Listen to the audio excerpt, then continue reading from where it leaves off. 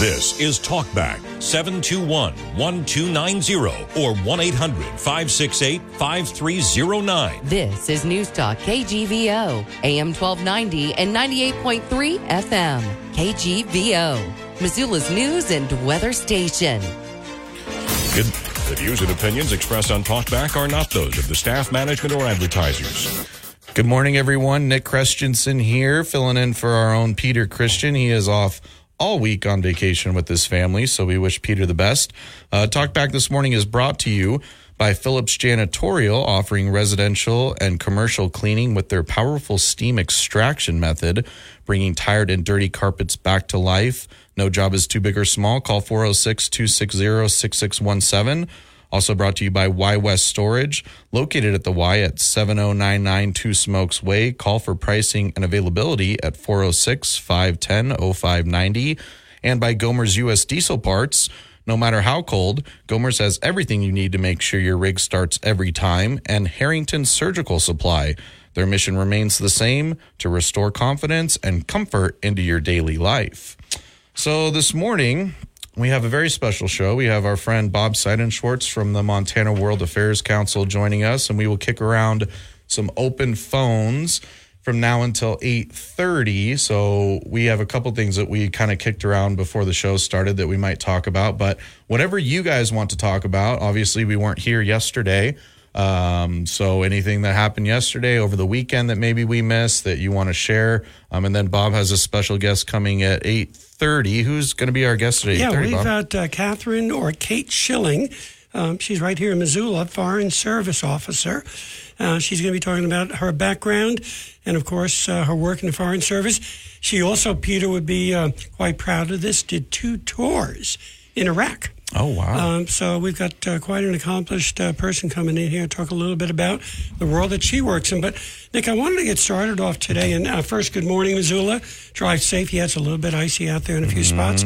I said to you that we've had you guys have Attorney General Knudsen on a regular basis.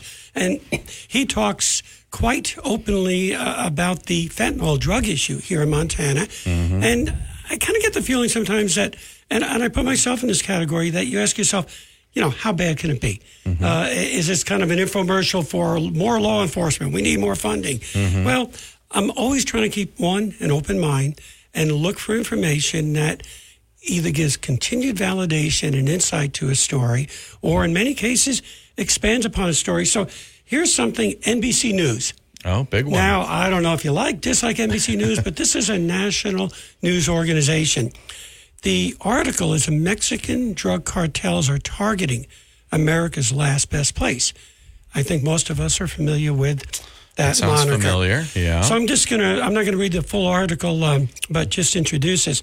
On the evening of March 17, 2020, a former Mexican police officer working for the Sinaloa cartel left his hotel room in Tijuana, walked across the U.S. border. That's a problem, right? Into Southern California at 10:09.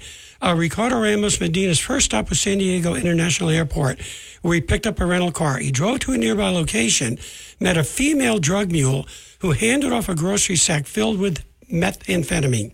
He then set out on a much longer journey, a 16-hour drive to Montana. Medina made the trip a handful of times before, but this time it didn't go as planned. Before he reached Butte, he was pulled over by state and federal officers.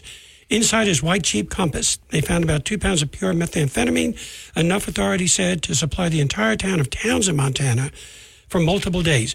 The arrest, which was outlined in court papers and in interviews with investigators on the case, helped bring down a drug trafficking ring that federal prosecutors said had brought 2,000 pounds of meth and 700,000 fentanyl-laced pills into Montana from Mexico over 3 years. Why Montana? The Montana Division of Criminal Investigation agent, who was one of the lead investigators on the case. Let's go to a second. Legal drugs have flowed into many remote parts of the United States, but with the rise of fentanyl, cartel associates have pushed more aggressively into Montana, where pills, and here's the key, can be sold for 20 times the price they get in urban centers closer to the border, state and federal law enforcement officials said. Some areas of the state have become awash with drugs, particularly its Indian reservations, where tribal leaders say crime and overdoses are surging. On some reservations, cartel associates have formed relationship with indigenous women as a way of establishing themselves within communities to sell drugs, law enforcement officials and tribal leaders said. So this issue, as Knudsen has said for several years, is here, it's growing, and unfortunately it tends to affect the most vulnerable populations, as these cartels are very strategic in terms of their behavior and what they're doing. But the key is the sale price, as mentioned, is so much more, which still makes sense then for the risk that they're taking. Yeah, absolutely. And I think Catherine gave us a call. I think that's something she wants to talk about. But we are up on our first break here, so let's take that. If you'd like to talk about that, we have about 20 minutes or so left of open phones with Bob and I before our guest joins us. We'll look forward to your calls here right after the break. Dennis Bragg with the latest forecast from the Town Square Weather Center. Some winter weather advisories now in effect. A 40% chance of snow today and some patchy fog in the valleys. Otherwise, mostly cloudy with highs in the mid-30s. Snow likely Tuesday evening, although we're expecting less than half an inch. But there will be more on the passes and some gusty winds. Snow showers and some windy conditions persisting into Wednesday with highs around 30, lows dipping below 20. There's a better chance of accumulating snow on Wednesday night into Thursday with 1 to 2 inches possible in the valleys. All right, welcome back to Talk Back. Nick Christensen here, again filling in for Peter Christian, who is on vacation the rest of the week, but we're still going to have Talk Back thanks to Bob. He's going to be on today as well as Thursday. Let's not waste any more open phones time because it's pretty short. We have Catherine on the line. Catherine, what's your comment or question? Yeah, I was gonna bring up this what Bob just brought up because I ran across an article in the New York Post a few days ago about this. I don't know if I sent it to you or not, but federal prosecutors said that at least 2,000 pounds of meth and 700,000 fentanyl-laced pills have poured into Montana from Mexico over the last 3 years. It's the Sinaloa cartel. Correct. And and specifically on the Blackfeet Reservation, what the cartels do is they target the the women, of the tribe, and they lure them into becoming dealers by getting them addicted, and then they are indebted to the cartels. So this is just really horrible. Well, and it's been going in for a while. Catherine, this is a strategy that is not just unique to the cartels. When one is seeking to gain leverage or advantage, especially on the illegal side of the world, you seek out the most vulnerable. You look for the people that are either economically or in many other ways, more easy prey. It's like the lion looking for the gazelle out on the plain. So there's nothing new about this, except, of course, this is now in our backyard. It's here. Right. It's tragic in terms of the effect upon particularly the reservation and these vulnerable populations. So, this is all part and parcel of a multitude of issues that start with, dislocation, the gangs in Central America, moving up to your borders, not having control, not having the infrastructure. It's just a cascading effect. And I think we've been trying to talk about this, and successfully, for quite some time on this show with the experts and people, including our audience. Well, I've also been wondering, there's been quite a number of missing women from reservations. I'm wondering if that's something that is maybe attached to this problem. Catherine, I couldn't speak to that, but it's been going on for, that's been an issue that I think has been around for quite some time. I'm sure this just exacerbates that issue, especially given the consequences of the drug trade and what we know goes along with it. So, Catherine, any other thoughts or comments on this? Let's see. I don't know how many. I don't know how many deaths. I guess it's Montana's opioid overdose deaths has almost tripled. I can give you those numbers, Catherine. Actually, I did a story in November, so I don't know the numbers since then. But fentanyl-linked deaths have been on the rise in Montana. Last year, 2023, the state crime lab reported 77 overdose deaths involving just fentanyl, which is a 1,750% increase from 2017. In 2017, there were just 4. So, yeah, obviously a big jump there.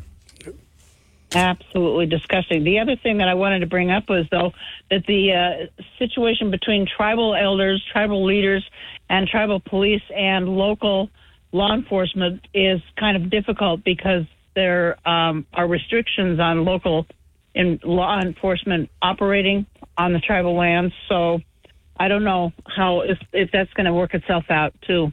So anyway, that's basically all I've got. All right. Thanks, Catherine. Let's see. Let's actually take our break now so that Dave has plenty of time to share his thoughts and ask his question. We got about 9 minutes or so left of open phone. So if you want to talk about this topic or anything else that's going on in your world, give us a call, and then our guest will be joining us at 8:30. We'll talk to you guys soon. All right, crew, let's get her dug. Honey, you want to give me a hand? I'm planting that tree, remember? No matter how large or small your digging project may be, no matter how urban or rural, you must always call 811 before any digging project. 811 is our national one-call number, alerting your local utility companies to come out and mark any lines they have near your dig site. You must call 811 at least 2 to 3 business days before any digging project, so you can avoid hitting our essential buried utilities. This includes natural gas and petroleum pipelines, electric, communication cables, and water and sewer lines. So before you do this or this, make sure you do this. For digging projects big or small, make the call to 811. Brought to you by Common Ground Alliance. Chris Domine is a husband and a father. Chris is an athlete. Chris is even an Ironman. But 10 years ago, Chris was facing a very different story because his kidneys were failing. Basically, the doctor said, if you don't get a kidney transplant and if you don't do dialysis, you are going to die. Fortunately, Chris received a second chance at life, made possible by an organ donor. You know, your well-being changes from loss of hope to better times ahead. More than 100 million people in America are registered organ, eye, and tissue donors. People of every age and ethnicity, because they believe it's the right thing to do. Imagine what you can make possible by leaving behind the gift of life. Learn more and sign up as an organ, eye, and tissue donor. Go to organdonor.gov. A message from the U.S. Department of Health and Human Services, Health Resources and Services Administration. All right, we are back on Talkback. Nick Christensen here again, filling in for Peter. For those of you that just tuned in, Peter is going to be out all week. He is on vacation, so we wish him the best. Let's get back to open phones here. Dave, you're up. What's going on? Yeah, I was going to talk about immigration laws, but since we have such short time, I'll talk about drugs. You know, if there's a demand, there will be a supply. It's sad to say that supply will be there if people want it. And I was watching a little episode on TV, and a bunch of men drove a speedboat up onto the beach. I assume it was California. They jumped out. They left the $20,000 boat behind and abandoned it, and they took off with a whole lot more money worth of drugs. So I have my doubts that border closing, if that's even possible, and I'll talk about it in the future, would stop the drugs from coming in, because they'll find a way. Where there's a will, there's a way. There's Canada, there's all the beach, the open seas for them to come in. Until we deal with the demand, I think we're not going to get anywhere. Yeah, but you do have to make their ways harder, right? Yeah, there's always going to be a will and a way, but if you make it easier and don't, address the problem at least a little bit, it's just going to get worse. Oh, that's true, and I'll be willing to discuss the immigration laws and what it would take to really lock down the border, and if it's even legal to do. And we'll discuss that issue in the future. Okay, sounds good. Thanks, Dave. Yep. Anything to add, Bob, before Marilyn? Or? No, I mean, Dave's just citing something that is a truism. And the economics of the world work in an irrefutable way. And he's right, supply and demand. Mm-hmm. But we also recognize that cartels are targeting the reservations, which have also some unique and unfortunate economic and social issues, which makes it more vulnerable. So it's not one solution. Mm-hmm. It's a combination of many. I mentioned to you watching this series on Netflix, Narcos. Oh, yeah. And in the 1970s, and I remember this quite well, coke was exploding across the United States.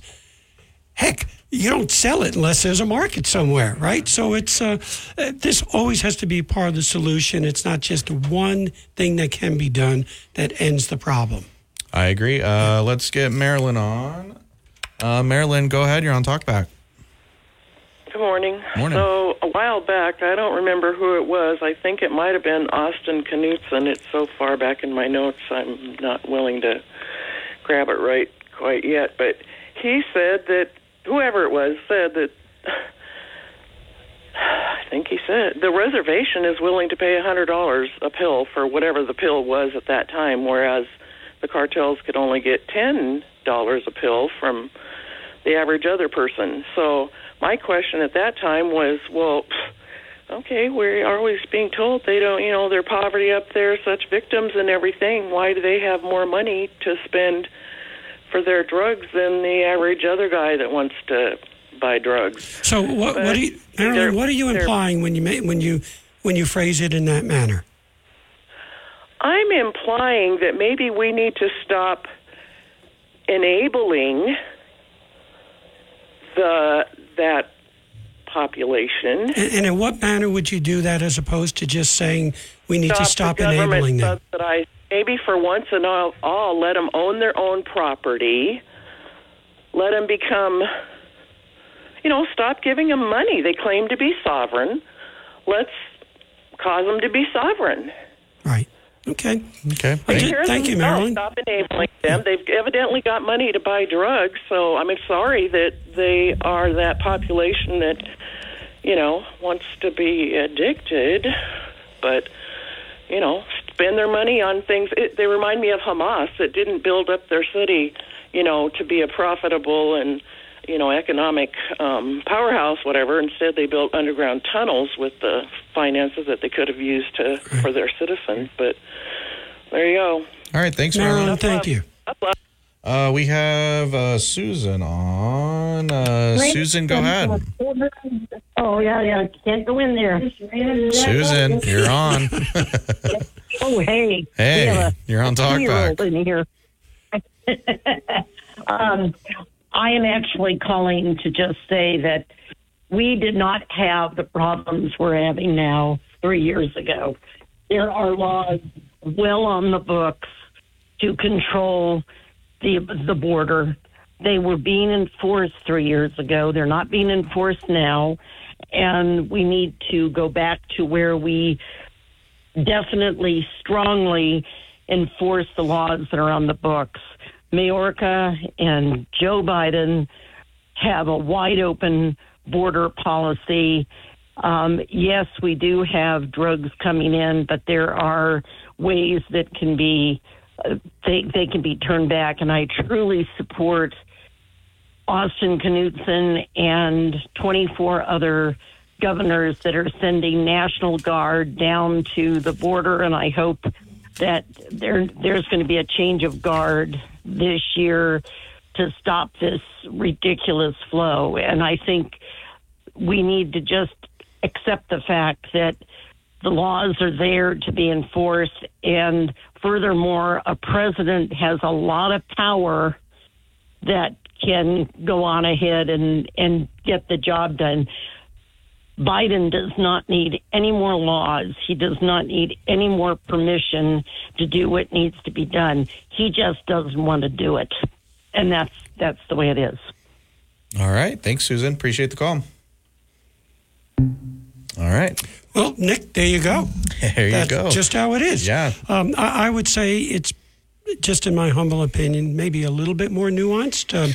Even during Trump's, with locking things down with the health care, COVID, please understand there were still people coming across the border. Oh, yeah. And those numbers were not small. It's not comparable, maybe accurately to today, but to make these kind of sometimes clear delineations, I think it's a bit more nuanced. And in the future, folks, I've got folks that would be glad to come on this show to speak to exactly these issues. So I think that'd be a great idea. Yeah, the whole purpose is opinions. We respect that, but I think sometimes getting down to some information that may be a little bit different than what you think it is. Because you're not there, I'm not there. Exactly. We're just That's going right. off of word of mouth from other people, right? So, and you got to trust whatever source that information's coming from. And we have our biases about who we may believe is going to come in with the white horse and the sword and save us. And often that's not the case. There may be improvements, but there's a lot that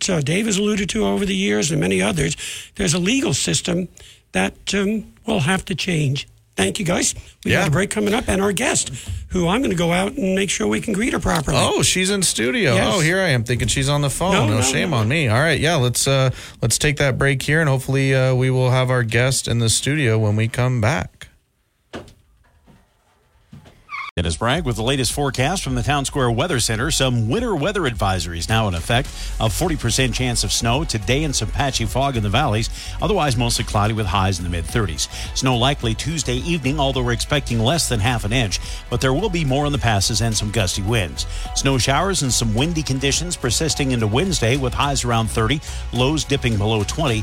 There's a better chance of accumulating snow on Wednesday night into Thursday with 1 to 2 inches possible in the valleys.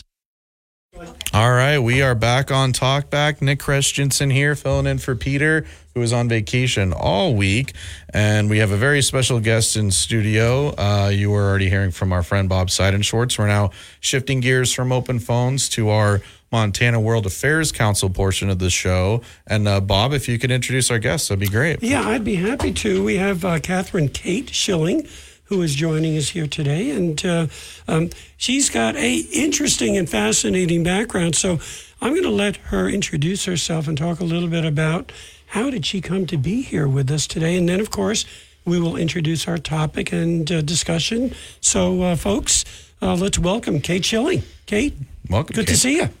Hi, thank you so much for having me. So my name is Kate Schilling. I work as a Foreign Service Officer in the U.S. Department of State. So normally what that means is that I am working in an embassy overseas. But right now I am working a domestic tour with an office based at our headquarters in Washington, D.C. Okay. And I had asked you a little bit about, are you Missoula born and raised?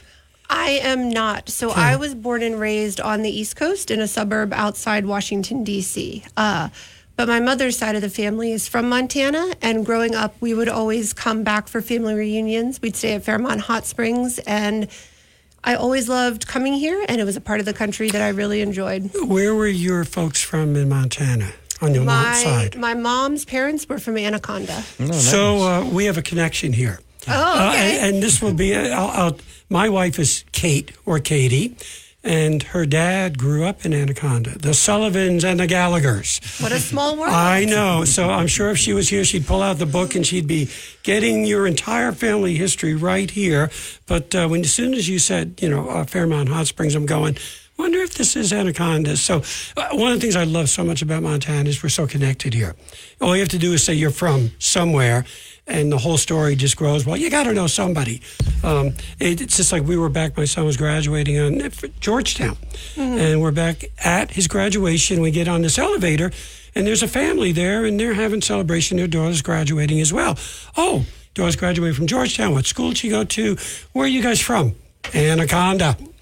And that just started off a whole series of people that we know. Turns out the Ryan family. Mm-hmm. And I know Paul quite well, play ball and with and against him. So it's just, it's what Montana is kind of about. So, all right, we've got you established here as a Montanan. Great. Absolutely. And that is always one of the first questions that people ask me. Yeah.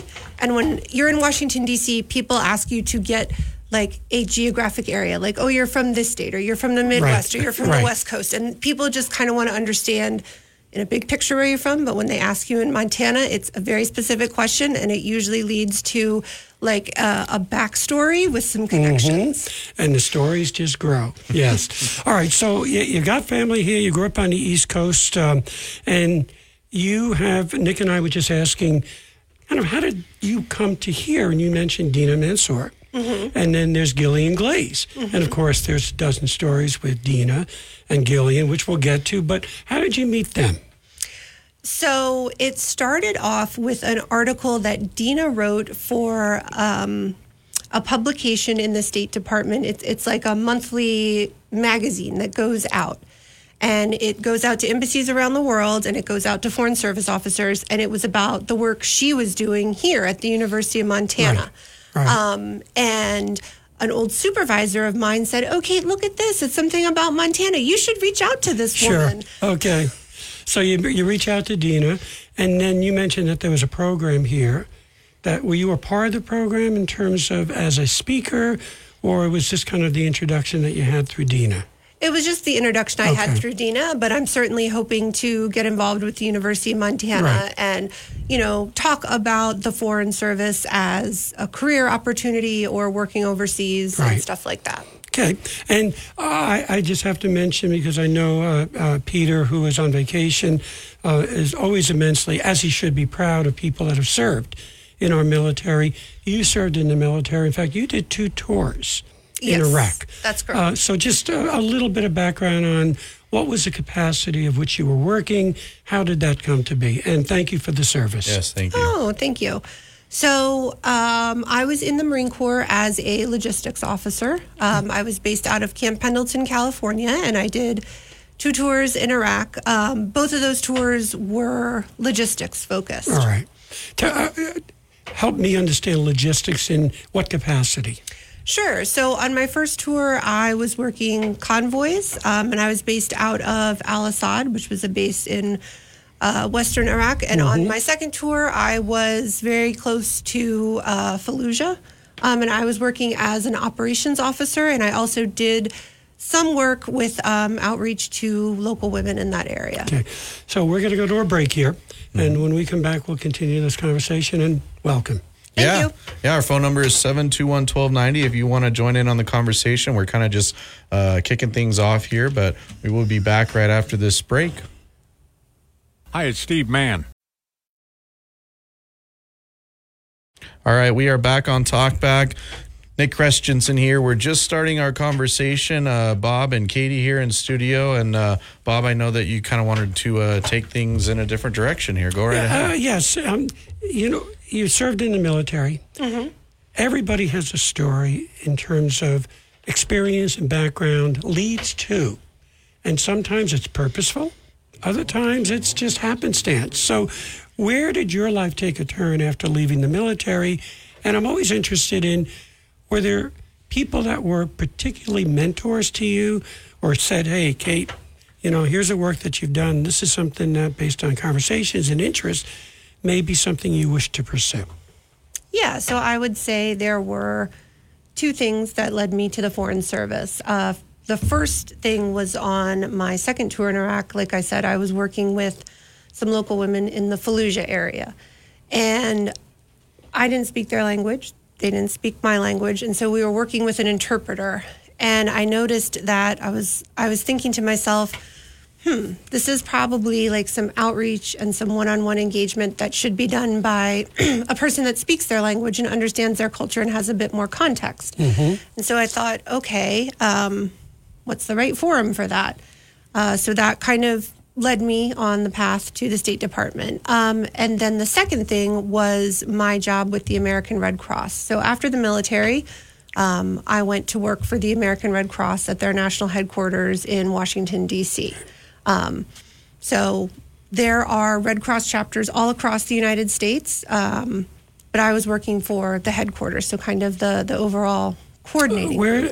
They're in D.C., as you mentioned, right? Okay. Yep, but I believe there is, I think we have a Red Cross chapter here in Missoula, Montana, right? And so working in like crisis response and disaster services was something I really enjoyed. And then I kind of wanted to combine those two things. And so that is how I ended up at the State Department. Okay. And you mentioned something that has always struck me, no matter what the situation may be, it's understanding the people and the culture that you're working with. And that applies right here in the United States as well. And you could probably speak to that in terms of the Red Cross.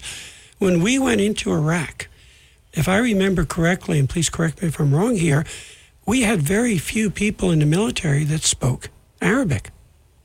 And we had fewer people that understood the culture and the nuances. So is this something that being in the Foreign Service is a part of the roles and responsibilities in the countries that you're located in? So foreign service officers are expected to speak the language of the country that they're serving in. So the way your career works is before you go to an overseas post, which is usually a 2 to 3 year job, you will go to our language school beforehand, which is located in Virginia, right outside Washington, D.C. And depending on the language, some languages take a really long time to learn. I'm thinking Arabic, Chinese, Japanese, Korean. I think those are like 2 years of learning a language. I've learned Spanish, so that was definitely a shorter process. I don't remember off the top of my head exactly how long it took, but it was less than a year. And then you go overseas and serve in that country and speak the language and read the language and hopefully write the language a bit. So when you're in these countries, how long is your post time? So between 2 and 3 years. It depends on the job you're holding, but usually 3 years is the maximum.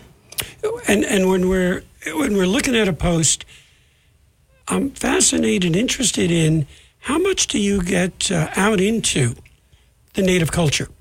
How and what does it take to develop the relationships? Because you're not, I'm assuming, isolated in your compound, that it's critical to develop working and living relationships with the people for where you're stationed. Yeah, absolutely. That is your job as a diplomat, to go out there and engage and represent the United States. So the level of engagement and the type of engagement really depends on the type of job that you have at the embassy. So I'll give you a couple quick examples. So we have political and economic officers whose job it is to focus on the politics or economics of that country. You know, they will have people that they work with at the Ministry of Foreign Affairs, or they will have different contacts in that government. And so they will have a lot of interface and interaction with government officials. We also have public diplomacy officers whose job is to do things like this. They engage with the media. They run social media accounts. So they are out there. They're engaging a lot with a wide variety of people across a lot of different media platforms. My specialty is consular. So we are the ones that issue visas. So we're interviewing and issuing visas to people. Mm-hmm. We are also helping Americans abroad, right? So that's births, deaths, adoptions. You lost your passport, you land in jail or the hospital, or there's a death overseas. We're working with you on that. So that is a combination of interviewing local people in the local language, working with Americans, most of the time in English, but it depends on where you are, and working with officials in that country. You know, sometimes it's the police, sometimes it's your contacts at like the airport or the customs official.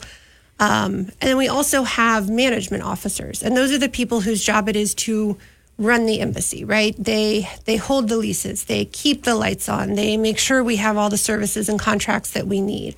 So they're interacting with a smaller population of the public. However, when you are a diplomat working overseas, you are a diplomat 24/7. So kind of many interactions that you have, even if they're not part of your official workday, right? It can be an interaction. Are you required to do a certain number of posts? I mean, because you mentioned 3 years, but I mean, is the time between posts, or how does a timeline work basically? So, I mean, every career is different. There are overseas jobs, and then there are jobs in Washington, D.C. at our headquarters. And oftentimes the DC jobs, like they would not require training like the language training I just spoke about, right? So like in my career, I took Spanish. I went overseas to Mexico. I worked in Spanish there. From there, I went to Bogota, Colombia. I didn't require any additional training. I already had the language. I'd already done the consular work. I came back to DC and worked a headquarters job that I didn't have like a big training requirement at the front end like language. So it really depends. But then, you know, I had colleagues who, when I was halfway through my Mexico tour, they were wrapping up their first language. So everyone's career is very different. Interesting. We're up against our first break here. We have Joe that's been waiting on the line. We'll get to his call when we get back from this break. We're just kind of starting our conversation here. We're going to be talking with Katie all the way through 10 o'clock. So if you have a question you want to get in the queue, phone number is 721-1290. We would love to hear from you. Dennis Bragg with the latest forecast from the Town Square Weather Center. Some winter weather advisories now in effect. A 40% chance of snow today and some patchy fog in the valleys. Otherwise, mostly cloudy with highs in the mid-30s. Snow likely Tuesday evening, although we're expecting less than half an inch. But there will be more on the passes and some gusty winds. Snow showers and some windy conditions persisting into Wednesday with highs around 30, lows dipping below 20. There's a better chance of accumulating snow on Wednesday night into Thursday with 1 to 2 inches possible. All right, we are back on Talk Back. Nick Christensen here, filling in for Peter, who is on vacation this week. We are still going to have Talk Back the rest of the week. And we have Joe that's waiting on the line to visit with us. Joe, what's your question or comment for our guest, Katie? Thank you for having me. I was curious. There's a lot of criticism that the hiring practices of the federal government have moved away from meritocracy is the term like people like to use.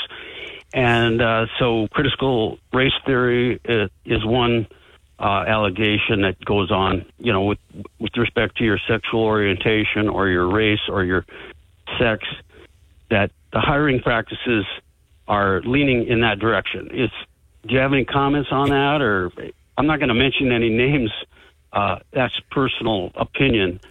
So, but what's your thoughts on all that? Thanks, Joe. Is that going on, or yeah? Hey, Joe. Thanks for your question. So I can't speak to the federal government across the board about what they're doing. What I can tell you is the process that I went through to get into the Foreign Service. So it's definitely a longer process. You start off, well, it may have changed in the 10 plus years since I did it, but when I applied, I started off with an online exam, and then you submitted some essays in response to some questions. If you passed through that, the next step was an in-person interview, and that was a very long process. It was a day-long process where you went through kind of a couple different scenarios. If you passed that, then you were invited to join the Foreign Service. So it was a process that took me probably about a year in total. So it's obviously something that we take very seriously and put a lot of time and effort and thought into. Thank you. Thanks, Joe. So Katie, along those lines, and acknowledging Joe's question, as you alluded to, over 10 years, there may have been some changes in Foreign Service in terms of looking for certain groups of people, for bringing them into the service, but hard to say as you initiate, as you alluded to. But with the test itself, I've heard the test is very difficult. Give us a little insight as to what that test looked like. And then also, you've got to have some writing skills, too. If you're going to sit down and have to do essay questions, I'm not guessing they had ChatGPT or spell check back when you were doing this, or still could do that today. Yes, ChatGPT was not around when I applied. So my comment on the difference was actually like the format of the exam may have changed in the 10 plus years since I've taken it. So I can just say very generally, like, yes, it is a competitive exam. You can find out more information if you just Google Foreign Service Officer exam. The whole process is laid out for you. Obviously, I have not looked into that in a while, but I think there's some pretty clear information out there for anyone who's interested. So what kind of background, understanding again, this was several years ago, what kind of background would you have to be prepared for to take this part of the test? Well, so like you said, good writing skills are a part of it, right? It's a big component of our job. And being a good communicator is also a part of our job, right? We are looking for people who are able to go overseas and represent America abroad in a wide variety of contexts and locations. When you sign up, you agree to be worldwide available. So I am telling the Department of State, yes, you can send me to any country around the world, and I can show up there and represent U.S. interests abroad. So I go back to the test part. Requirements: geopolitical background and interest, history of the U.S., constitutional issues. What are those protocols that are critical for somebody if they're going to pass this test? That's a good question. It has been so long, I don't really remember. I do remember there was kind of a wide variety of knowledge they were asking you about, but I would have to go back and look at the requirements to understand what the specifics are. Suffice to say, you better be somewhat proficient and know that Miami is in Florida, or you're not going to pass the test probably. What I tell people is that you should approach it like you approach a standardized exam, like the SATs or the ACTs, right? It is an exam. It is a process. So you should approach it in a way that you would approach any standardized exam. We got to go to a break. We have our hard break coming up here in about 30 seconds or so. I just want to say thanks to all our callers so far. We actually have Jeff waiting on the line that we'll get to Jeff's call when we get back here from the break. Again, Nick Christensen here filling in for Peter Christian, who is on vacation. I want to thank Bob and Katie. This first hour kind of flew by, but we have a whole nother hour left. So if you'd like to get in on the conversation, phone number is 721-1290. We would love to hear from you. And we will be back right after this top of the hour break.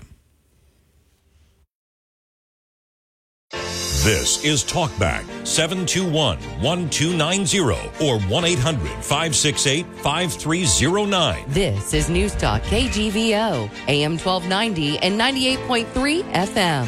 KGVO, Missoula's news and weather station. The views and opinions expressed on Talkback are not those of the staff, management, or advertisers. You want the best. Dennis Bragg with the latest forecast from the Town Square Weather Center. Some winter weather advisories now in effect. A 40% chance of snow today and some patchy fog in the valleys.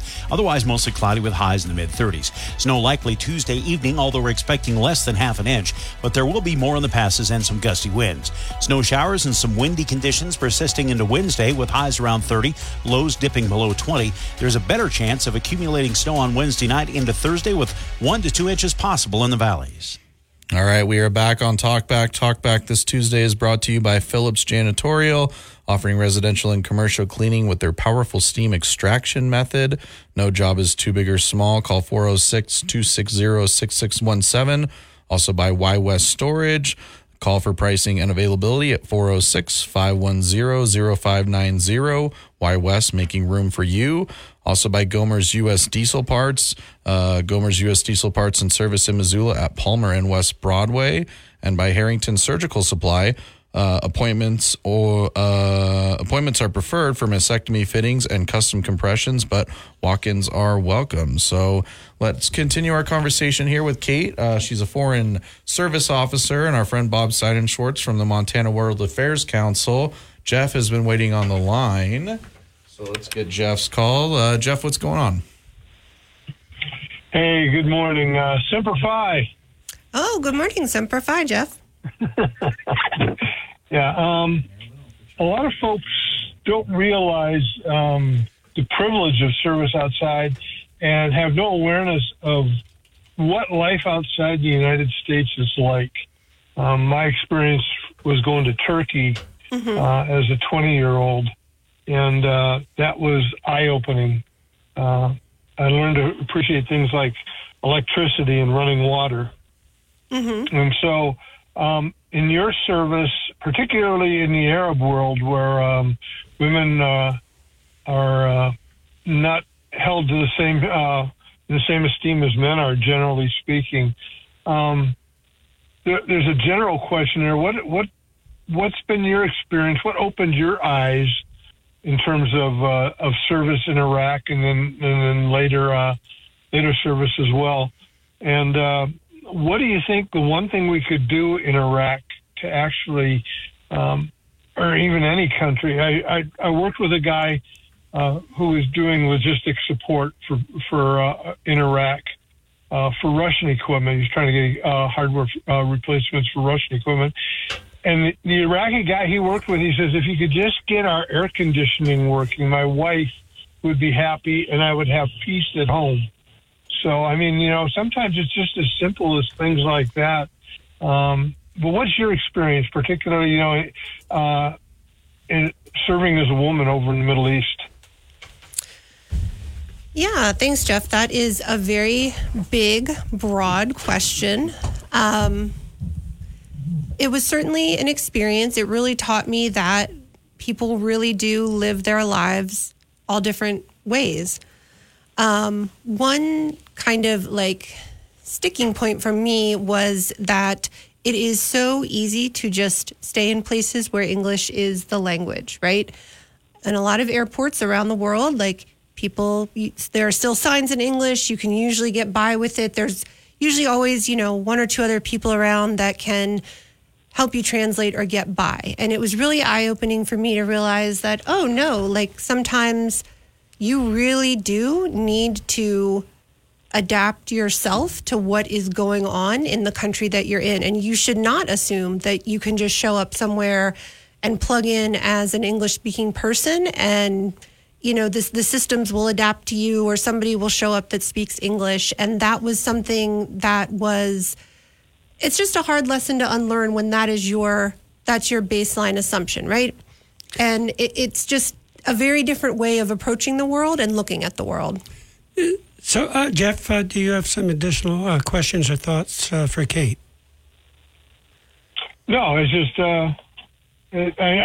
my son-in-law was a air attaché. He just finished up an air attaché job in Egypt at the embassy there. So it kind of visiting brought home to me that what you said, the difference in the culture. But I just think most Americans don't realize how good we have it and what life in a third world really is. My son served in Haiti for a couple of months in the Army, and it opened his eyes just like serving in Turkey opened mine. And that's kind of what I was going for, is what's the eye-opening experiences that you've had. So, Jeff, that's a couple of great questions. Jeff. And I want to ask Kate, from the standpoint, if you were speaking to a group of students right now here in Missoula, and you're talking exactly about this issue, share with us some of your insights and experiences of how folks in these countries look at America, how they see us through what type of prism. Yeah, so, I mean, it's not universal. Every country has a different experience with America or thoughts about it. But I would say, generally speaking, kind of no matter what job I've held, I can show up places and they will think like me personally, I am making all the decisions for the U.S. government, right? Like I'm the one controlling the money and telling the planes where to fly and making these decisions. And I mean, I do not hold that power. You are very powerful, Kate. Right. Sometimes it's, you have to set expectations and help people understand who you are and what your job is there and why you're there. And yes, I am an American, but I am not like the final and ultimate decider of all things related to America. But there's something interesting about that, which is, where does that assumption and belief come from in the first place? I mean, where are people getting their information from that they should extrapolate that to what you just said? Right, yeah. And I mean, that would be a question for them, but I would assume that, kind of pop culture in general it's very prevalent and it's popular around the world. I believe, I'm not sure, others can correct me, but I believe like The Fast and the Furious is like the most popular worldwide American movie. So those kind of products might be where people are pulling ideas from. It might be where and how they learn English. And this is what is so interesting and intriguing to me, that our reach is immense. And a lot of it comes from media. And we've had many a guest in conversation that people living almost anywhere now with the ability to get information and the internet and all that it connects to, a lot's being shared out there, but often there's no context to what's being shared. So we assume and make projections about what we think Americans are, as well as what we think other countries may be as well. Right. I am not a member of the Fast and Furious. By You don't have a little short car that makes wheelies. Yeah. No. Well, it's this is all very interesting to me in terms of how do we communicate that here? Because what do we do to get better understanding? How do we communicate better with our own citizens about what our responsibilities are when we go overseas? So I know we have another caller as well, Nick. Yeah, Marilyn's back to ask Kate a question. Marilyn, what's your question or comment for our guest, Kate? Hi, Kate. You sound like a nice lady, and this is not meant to, hold any disrespect or push back to anything you're saying, but here a while back, great talk show host Mark Levin was letting us know about a Iranian spy ring within the State Department. And it's always interesting to me. I mean, I'm pretty old, and the State Department has, we've, believed that the State Department is not necessarily America first for the most part. And I know, how many employees work there? I have another question after that, but how many employees at the State Department? Do you know? Yeah, so there are employees that work in our embassies overseas. There are employees that are D.C. based. And then there are what we call locally employed staff. Those are people that are nationals of and live and work in overseas countries and work to support our embassies. So you have about 13,000 foreign service. So those are the people that work overseas. About 11,000 DC-based civil service employees, and then 45,000 locally employed staff around the world. And we have more than 270 diplomatic missions around the world. Yeah. So, I'm sure there is some good vetting going on. Evidently, you had that. But how does it happen that these people were with the IRGC, which was a military wing of Iran, and they worked directly for Blinken at the State Department. They recently were put on leave and moved out before the Republicans could come after them with Marilyn, this investigation. So I just am curious how that happens, and we need to be aware of that. And bless you for your good work, and I hope there's more of you than there are of them. People need to just be aware, though, that there is crime and corruption within our government agencies, and we need to tell it and root it out and put good people in there so we're all safe. I mean, safe is the big word these days for the left, which is not making us safer. But so, Marilyn, let's let Kate address a couple of your good questions here, okay? Thanks, good, Kate. Yeah, so Marilyn, I wanted to address where you said we're not serving America first, and that's just not true.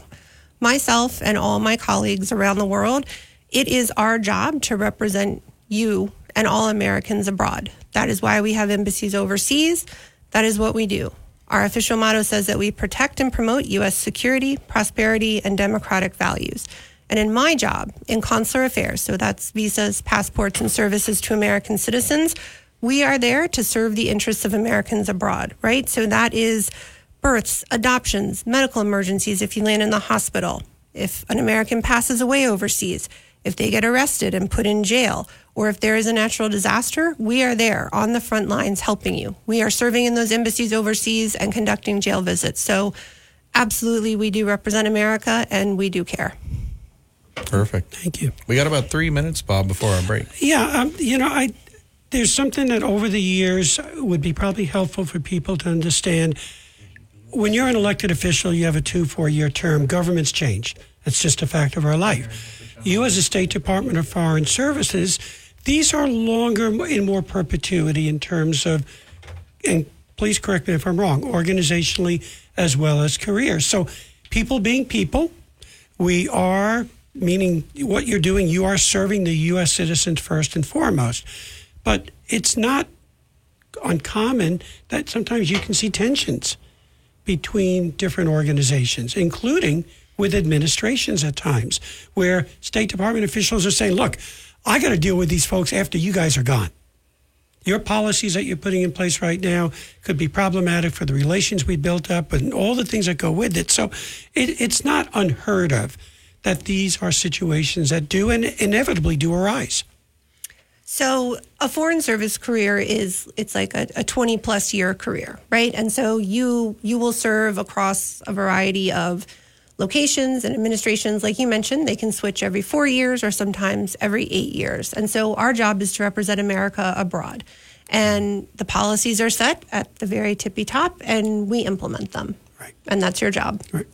So this is one of the reasons that we have you on the show here today is I think it's so important for us as Americans to understand what are the different institutions out there that do represent us. What's their roles and responsibilities? So we're going to be coming up to a break, but I want to talk a little bit about passports. Oh, good. I've got a wonderful friend that was about to be taking a trip to Mexico with his wife, and no names, man. No names. Opens up his passport, and his wife's like, "Are you kidding? It's expired, and we're supposed to leave in a couple of days. Airlines, plans, all that goes with it." What does he do? Where does he go? So, Nick, how close are we to the next break Let's take our break now, and then we'll talk some passports, and then we'll get Harry's call right after that. Harry's on the line. Still plenty of time left here with Kate. We got about 40 minutes. She's a Foreign Service Officer, so if you have a question, anything that's on top of your mind, give us a call. Phone number is 721-1290. We will be back right after this break. We are back on Talkback. Nick Christensen here, filling in for Peter, who's going to be on vacation all week. He will be back on Monday, but we're still going to have Talkback the remainder of the week. This morning, we're talking with Bob Seidenschwarz from the Montana World Affairs Council, and Kate, she's a Foreign Service Officer. And we just teased it before the break. I know we have Harry on hold. We'll get to you, Harry, here shortly. But we want to talk passports, right, Bob? Yeah, and Harry, look, we can't take your question if your passport's expired. So make sure you've got that up to date there. But I just posed a question to you before the break, so the floor is yours. So, passports. This is how many Americans interact with the State Department domestically, right? We are the federal entity that issues you your passports. Overseas, if you lose your passports, you can come into the embassy in the American Citizen Services section, and we will help get you a new one. I know during COVID, there were a lot of disruptions, and that included some disruptions to passport. For those of you who are wondering, I pulled together a list of the 4 closest locations to Missoula to get that passport renewed. And I wanted to share them with you here now. So, the Missoula Public Library, the Kent Avenue Post Office in Missoula, the Holloway Lane Post Office in Florence, and the Adams Street Post Office in Ronan. So that's where you can go. You can fill out your form. You can apply for your passport. If you have an emergency, there is some emergency travel coming up in 2 weeks or less, that is the Seattle Passport Agency for you. I will give you the 800 number to call if you need an emergency appointment with Seattle. That's 1-877-487-2778. And how quickly, if I have this emergency, I have to drive to Seattle, and they say, "Oh, you're leaving tomorrow on your airplane to go to Mexico? Maybe you should stick around in Seattle, and we can get this done for you." "Oh, no, I'll drive back to Missoula." Should that person expect that they're going to get their passport in time to leave on that plane the next day, or should they have stayed in Seattle? So I think that's a great question for the people at the Seattle Passport Agency. I would assume that it is easiest for you to pick it up at the location where they're issuing it. But when you call that 800 number, that's a question I would ask them right off the top. And if I'm going to one of the local places you mentioned, and my old passport has a picture and I was 10 years younger, what's going to happen? I'd like to keep the younger picture, but it's not going to happen. No. So what kind of photo should I get when I go down to Kent Street in terms of the post? Yeah, so there are specific instructions posted on travel.state.gov. It'll give you, there are some size requirements. You need to be looking at the camera. You can't have on a hat. So go to travel.state.gov and they can give you all the details and the information on that. Should I have my glasses on? I believe you should not have your I glasses think they on. need to take them off. All right. Yeah. Now, when I'm getting a passport, is this some nefarious operation that's going to go deep into my background and uncover things that I don't want anybody to know. And then they're going to put it in the database, and the database is going to go to somebody else. And next thing you know, they're knocking at my door. What are the passports about in terms of how deep and what kind of questions do they want to know about? Because it's a privilege to get a passport. So to answer your first question, if you have had a passport that was issued for 10 years and it's expired within the past 5 years, you can just fill out your application form and mail it in. Ooh, right? Nice. You don't need to go in person. You don't need to deal with all that bureaucracy. If not, you can go in and make an appointment at any one of those 4 locations. So it is, it is a bureaucratic process. You have a form that you fill out and you send it in. Nice. So what kind of background checks, if any, do they do before they issue a passport? So we need to make sure that you are who you say you are, right? We need to verify identity, and we need to verify that you are, in fact, a U.S. citizen that should be receiving a passport. So they will check that, but there is no nefarious activity. All right, so we must have databases that say, yeah, this is Bob Seidenschwarz, this is who he is, we verified this, great, here's your passport.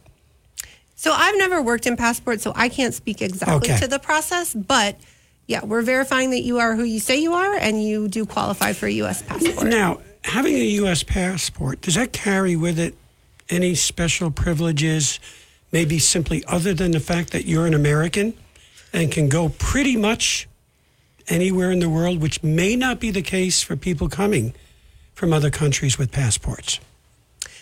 So I would have to look on travel.state.gov to know which countries require a visa before entry, but there are many countries around the world that do not require a visa before entry with a U.S. passport. Okay. Of course, every country is different, and you should definitely check before you head on out to the airport and get ready to board your flight. But yeah.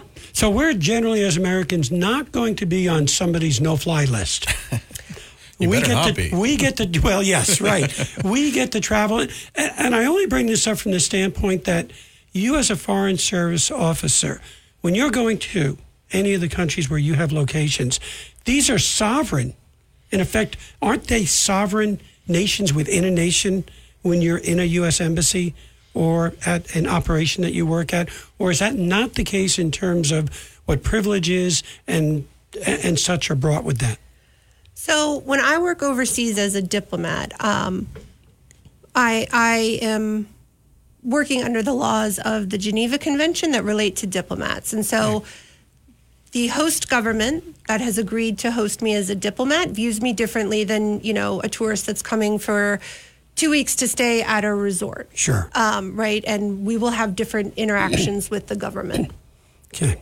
We are up against our next break. Harry, sorry we went a little long with that segment, but I promise we'll get to you right after this commercial break. If you have a question like Harry and you want to visit with Kate, anything that's creeping up, just give us a call. Phone number is 721-1290. We would love to hear from you as well, and we'll be back right after this short time out. Are you prepared for an emergency or disaster? Because it's not a matter of if, but when. Don't find yourself saying, I'll trust water bottles and a flashlight to save the day, but I'll be proved wrong. With a tornado approaching, I'll realize that I like a wheelchair-accessible shelter. When the floodwaters rise, I'll be up in the attic with 20 cans of beans. It's a recipe for disaster. Let's prepare so we all have a better story to tell. Get started at ready.gov/older adults. Brought to you by FEMA and the Ad Council. All right, happy Tuesday. We are back here on Talkback. Again, Nick Christensen here filling in for Peter Christian, who is on vacation today through the rest of this week. He will be back on Monday. We will still have Talkback shows all the way the rest of this week. This morning, we're talking with Bob Seidenschwarz from the Montana World Affairs Council, and Kate, she's a Foreign Service officer. Harry's been on hold for quite a while. And Harry, what's your question or comment for Kate? Yeah, good morning, Kate. Actually, I got two questions. Bob brought up something I brought in about administration changes. I'm wondering how hard it is when they do change administration, how much, all of a sudden you're saying, well, before you used to let us do this, now you got to, do this. I wonder how much hard that is, and also, excuse me, my original question is how hard it is dealing with other foreign bureaucracies, because dealing with American bureaucracy is bad enough, but I'm wondering how hard it is, because each nation, I'm sure, has a different, thing you got to go through. So how hard is it dealing with those foreign bureaucracies? Thanks. I think I will take your second question first on dealing with the foreign bureaucracies. Absolutely, it can be a challenge, right? The countries that I've worked in, their bureaucracies do not operate in English, right? And it's a different system, and there are different approaches, which is one of the reasons that our local staff that I mentioned earlier in the last call, we have about 45,000 locally employed staff at our missions worldwide, right? And so they are locals, and they speak the language, and they grew up there. And so a lot of times they are your resource and your subject matter expert. When you say, like, I struggled really hard to pay my cable and internet bill in Bogota, Colombia. I found it to be a very complex, confusing process. Shocking.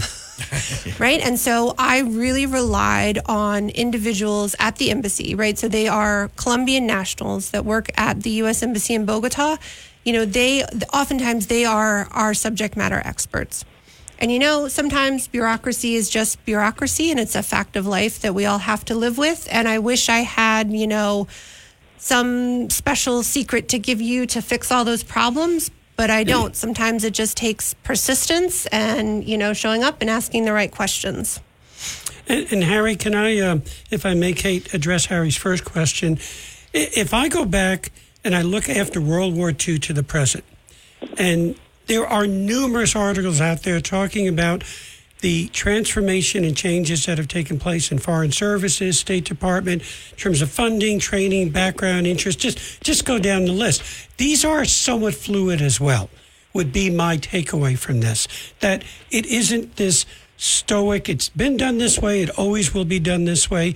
And there are challenges out there for these institutions in terms of attracting and keeping people, salary competition, training and background. So, and if I'm off on this, Kate, please excuse me, but this is always going to be a challenge as well, Harry, that staying on top of this and making sure that we are fully and competently staffed is critical to our operations and effectiveness across a broad spectrum of different issues representing the United States. And another part I wanted to add on that was, Harry, your question focused domestically. I also want to bring in the idea that in a country you're serving in overseas, there can be an administration change in that country, right? And they are on their own timeline, right? Like here in America, it's every 4 years. That's not true for every other country, right? For example, when I was in Colombia, the Colombian government signed a peace treaty with FARC, which was... Explain FARC, please. Yeah. So FARC was formerly classified as a terrorist organization. They were fighting the Colombian government for control of a lot of the country. And that fight had been going on since, I want to say, the 1960s. I would have to double check that, right? But at one point during my 2 years of service there, they signed a peace agreement with that group, and a bunch of stuff changed.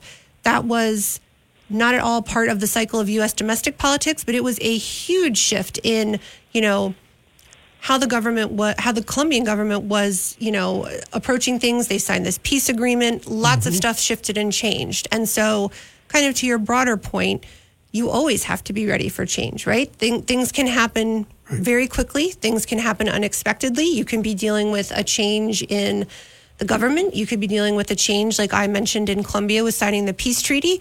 You could be dealing with some kind of war or natural disaster. So as a Foreign Service officer, I feel like you always have to be flexible and ready for the change, whether it's coming back from headquarters in D.C. or it's responding to an unfolding event on the ground. It sounds like a never dull day. Just one more thing. Since you've been down in Colombia and Mexico, can you sort of identify some of the forces that are driving the mass exodus towards the United States at this point, if you can? It's been a while maybe, but if you have an idea of that. Thank you. Bye. Thanks, Harry. Harry, I could speak to, in Mexico, you've actually seen a shift where Mexico was the primary source of people coming across the border for many, many years, and still is, but not to the percentage that you see coming out of Central America. And that's due to the corruption, climate change issues, the gangs that you see down there, but also failed governments in the case of Venezuela, in the case of Haiti, which now we're even seeing more migration from Europe. What's interesting in this is that we don't have some of the relationships we do with Mexico, but that we don't have with a Venezuela or a Haiti. So it sets off its own sets of complications and different kind of rules of how we deal with people coming from these countries. And of course, to come from where they are, they're coming through Mexico or up through Central America. Yeah, that is a big question that goes way beyond just me as a foreign service officer, for sure. Thanks. We have another caller. We're not quite out of break yet. Let's get Andy's call. Andy, what's your question or comment for Kate? Good morning, Kate. Thank you very much for your service, first of all. Oh, thank you. I was wondering about what your take is on Trump's disparaging comments about the military personnel, etc. Most recently, Nikki Haley's husband was disparaged for not being present. Trump mocked John McCain, his injuries that he received as prisoner of war. The wounded vet that Trump didn't want visible because it looked unsettling to him. And the dead military men that have been killed as losers. As a military person, how does that make you feel? So that's one question, and then just to touch on another topic that you were just discussing about why people might come up from Latin America. One of the reasons that the Mexican people have been coming up is because our government subsidizes our corn farmers. And then that corn is sold very cheaply to Mexico because Mexico doesn't subsidize their corn farmers. So it's put a lot of a lot of farmers out of business in Mexico. So we have a lot of policies like that on the books that I think we really need to look at. So that's my comment, and I would appreciate, Kate, hearing what your thoughts are about the disparaging comments of Trump. Okay, Andy, we're going to take a quick commercial break, and then we'll address your call after that. Phone lines are still open. Phone number is 721-1290. If any of you want to get in the queue, we have about 20 minutes left in our show this morning, and we would love to hear from you. We'll be back right after this. We all know the sounds of stress, but you may not know that your daily stress can affect you physically. Stress can give you sleepless nights, a pounding headache, stomach pains, or worse. If you've lost a job, worry about your next meal, or having trouble making it through the day, we can help. Text STRESS to 211-211 to find a solution. Unused prescription opioid pain medicines can spell trouble. They can spell risk if taken by someone they weren't prescribed for, harm if accidentally taken by a child or pet, or overdose if they're not used as directed. Safely dispose of opioids before they can hurt your family. Find a drug take-back option such as medicine drop boxes. You may find these in your community at local pharmacies or police stations. Visit www.fda.gov/drug disposal. We are back on Talkback. Nick Christensen here, filling in for Peter Christian. As I said, he's on vacation this week, and I keep mentioning that because we'll get a million calls wondering where Peter is. So if you started listening at 8 o'clock and you're like, Nick, we know Peter's on vacation. Peter has joined the Foreign Service. Maybe. Well, that's I a hope question. he comes back. What's the maximum age that you can apply for Foreign Service employment? 57 is. Okay, so I'm too old. Sorry, Peter. Yeah. And Peter's too old, so we're Peter's done. too old. No offense. But so that's why I keep bringing that up, and I'm sure we'll be doing it all week. So Peter's on vacation, but he'll be back next week. Right now, you heard the voices of Bob Seidenschwarz and Kate. She's a Foreign Service officer, and we just got a couple questions from Andy there. Feel free to go ahead and address those, Kate. Yeah, Andy, thanks for your questions. So to your question on immigration, I don't know enough about the corn and the other things you mentioned. I will say that immigration is a complex issue, and it involves federal entities beyond just the Department of State, which is what I'm here to talk about today. So I can't really speak a lot to that immigration question. Your other question on the comments about the military, I haven't heard those, so I'm not going to comment on them. What I will say is I'm really proud of my military service, and I think it's helped me be a better foreign service officer. So I'm really appreciative of that. Thanks. And because of that work, we can sometimes say things that may not quite make a lot of sense to a lot of folks, but we've got the freedom to say so. Yeah. So, Kate, let's talk a little bit about, in terms of foreign service and opportunities, for people that are listening, what would you say to them, and why would you consider working in State Department or Foreign Service? Yeah, so I would say if you are interested, you should Google the Foreign Service Officer exam, check out the requirements, and apply. I have worked with a wide variety of people with a wide variety of experiences and backgrounds. We have some Foreign Service officers that finish their formal schooling, college, or graduate studies and go into the Foreign Service. Myself, I am a mid-career professional. I held 2 previous professional careers, one in the military, one with the American Red Cross, and then I entered the State Department. I have other colleagues who have done maybe a full previous career, right? They had 20 years in the military, or they worked as an immigration lawyer, heard about the Foreign Service, and thought, oh, when I'm done with this career, I'm going to hop to my next career. So there is a wide variety of backgrounds and people and skills and life experiences, and I think that's what makes the Foreign Service very interesting and a great place to work. Interesting colleagues. So if you are interested, if you've enjoyed traveling abroad or studying abroad, then this might be the program for you, and I would encourage you to apply. So we have ads for join the Marines, join the Army, join the Navy. I've never seen an ad for join the Foreign Service and see the world. Yeah, a table at a high school with all the cool gadgets. And stuff. Is there a place, or are we pretty buttoned down in the Foreign Service so we don't do that? Are we filling enough positions in terms of what's required?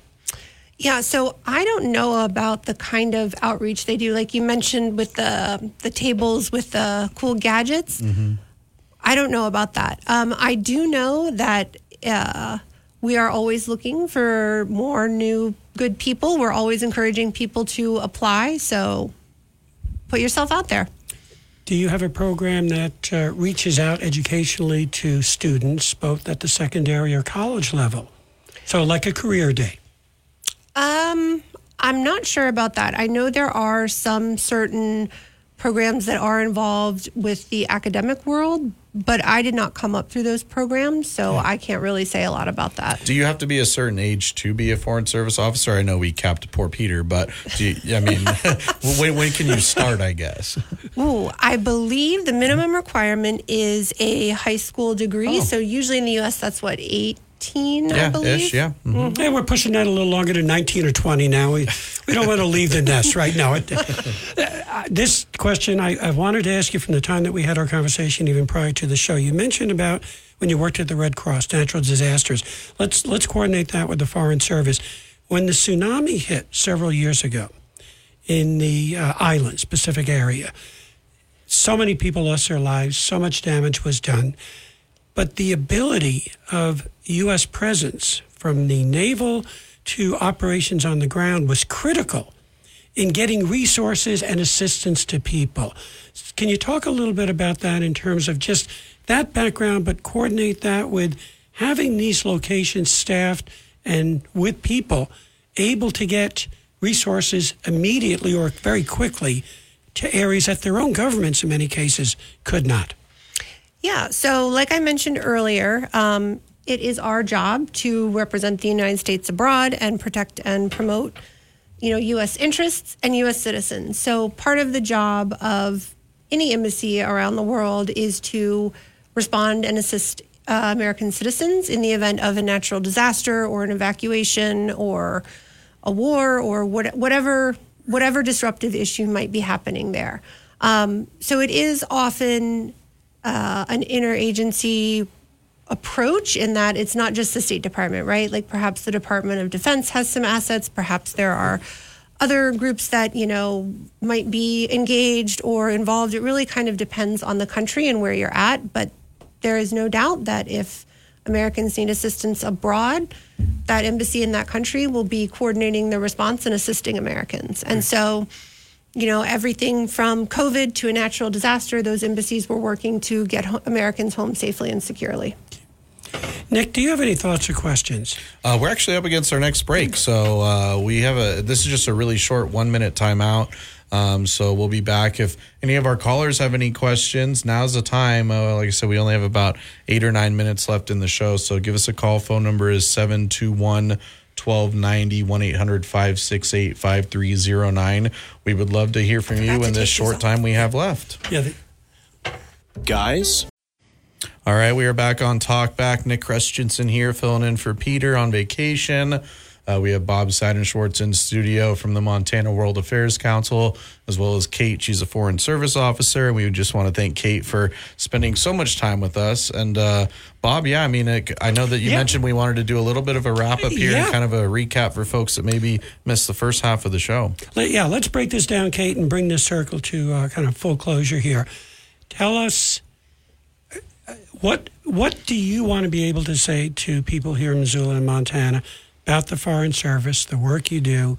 So give us that summary. Sure. Thanks, Bob. So first, I would say make sure your passport is valid and you are ready to travel. If not, I've given you some resources to help you try and get there. You can give those again, too, if you want. Oh, I think you got, for those that maybe didn't have a pen ready last time. Yeah, okay. So if you are in the Missoula area, you can apply for your passport or renew your passport at the Missoula Public Library, the Kent Avenue Post Office in Missoula, the Holloway Lane Post Office in Florence, and the Adams Street Post Office in Ronan. If you have an emergency or travel in less than 2 weeks, the Seattle Passport Agency will be the agency to help you. And you can call them at 1-877-487-2778. If you had a previous passport that expired in 5 years or less, you can renew it by mail and you do not need to appear in person. So I always encourage people, have your passport ready, valid, ready to go. If you're traveling and you want more information, travel.state.gov is our Department of State website for anyone traveling overseas. It also has information on applying for visas. If you're not an American, it has information on international adoptions. And it also gives you more information about travel and security, depending on the country that you're going to. So we always encourage that as a resource. We also have a program called STEP, which stands for the Safe Traveler Enrollment Program. So if you are traveling to a country, you can sign up and get notifications by email or text about any issues or security incidents going on in that country. So as you travel, you can be up to date and safe and aware. So we always encourage Americans to sign up for that service. If you ever get in trouble overseas, the U.S. Embassy is there to help you. That can be a medical emergency, a death, an arrest, any kind of disaster or issue in the country. The U.S. Embassy is there to assist Americans in cases like that. And finally, I would encourage anyone who's interested to find out more about the Foreign Service Officer exam. That information is on the state.gov website, and I would encourage you to apply. We need good people out there representing America overseas, so sign up. Kate, this has been our pleasure to have you here. We still have a few minutes left. So I got about 5 minutes. Yeah, so what would you like to say about the folks that work in foreign services and State Department? I think in the world that we kind of exist in right now, we have a dim view sometimes or a jaundiced eye towards certain governmental institutions. What has been your experience with these people? So I really like and appreciate all the colleagues I've worked with. I have personally in Mexico twice and in Colombia once worked crisis responses. In Mexico twice when I was there, hurricanes threatened to make landfall. So I worked on a crisis response team. And when I was in Colombia, I got flown to the U.S. Virgin Islands because in 2017, there were a series of hurricanes that came through and just devastated the place. And I went to those locations and, I worked with not only our local national staff, but other Foreign Service officers. And we put in really long, hard hours to try and help Americans, whether that was get them emergency passports, help them coordinate on getting out of the country, whatever people needed, we were there to try and help them. So I'm very proud of the work that my colleagues do. And it's not always easy living abroad and leaving behind your family. I have missed plenty of birthdays, holidays, things like that. But it's really important work, right? There are some things that you have to be in a country in person to be doing. And so that is the work that we do. And that's why we're overseas. That's why I have a friend who just finished up 2 years of Japanese language training. So she could be proficient enough in that language to go and represent U.S. interests in Japan. So it's hard work, and people are out there doing it every day. And what would you say to the many people that do travel from the United States to other countries? We're going there for our purposes, vacation, whatever the case may be, but we also are representatives of the U.S. of A. Anything that you've learned or observed that you would say, let me just give you a few little kind of just clues as to how to act, what to be thinking about, regardless whether you're in developing countries or the developing world countries? I think you just need to be aware and be a good citizen, right? It's always a good idea to be prepared. It's always a good idea to have a copy of your passport. It's always a good idea to share your travel plans with a friend or loved one. So, you just like you would for any trip anywhere else, you should have a plan. You should be prepared. You should have a backup.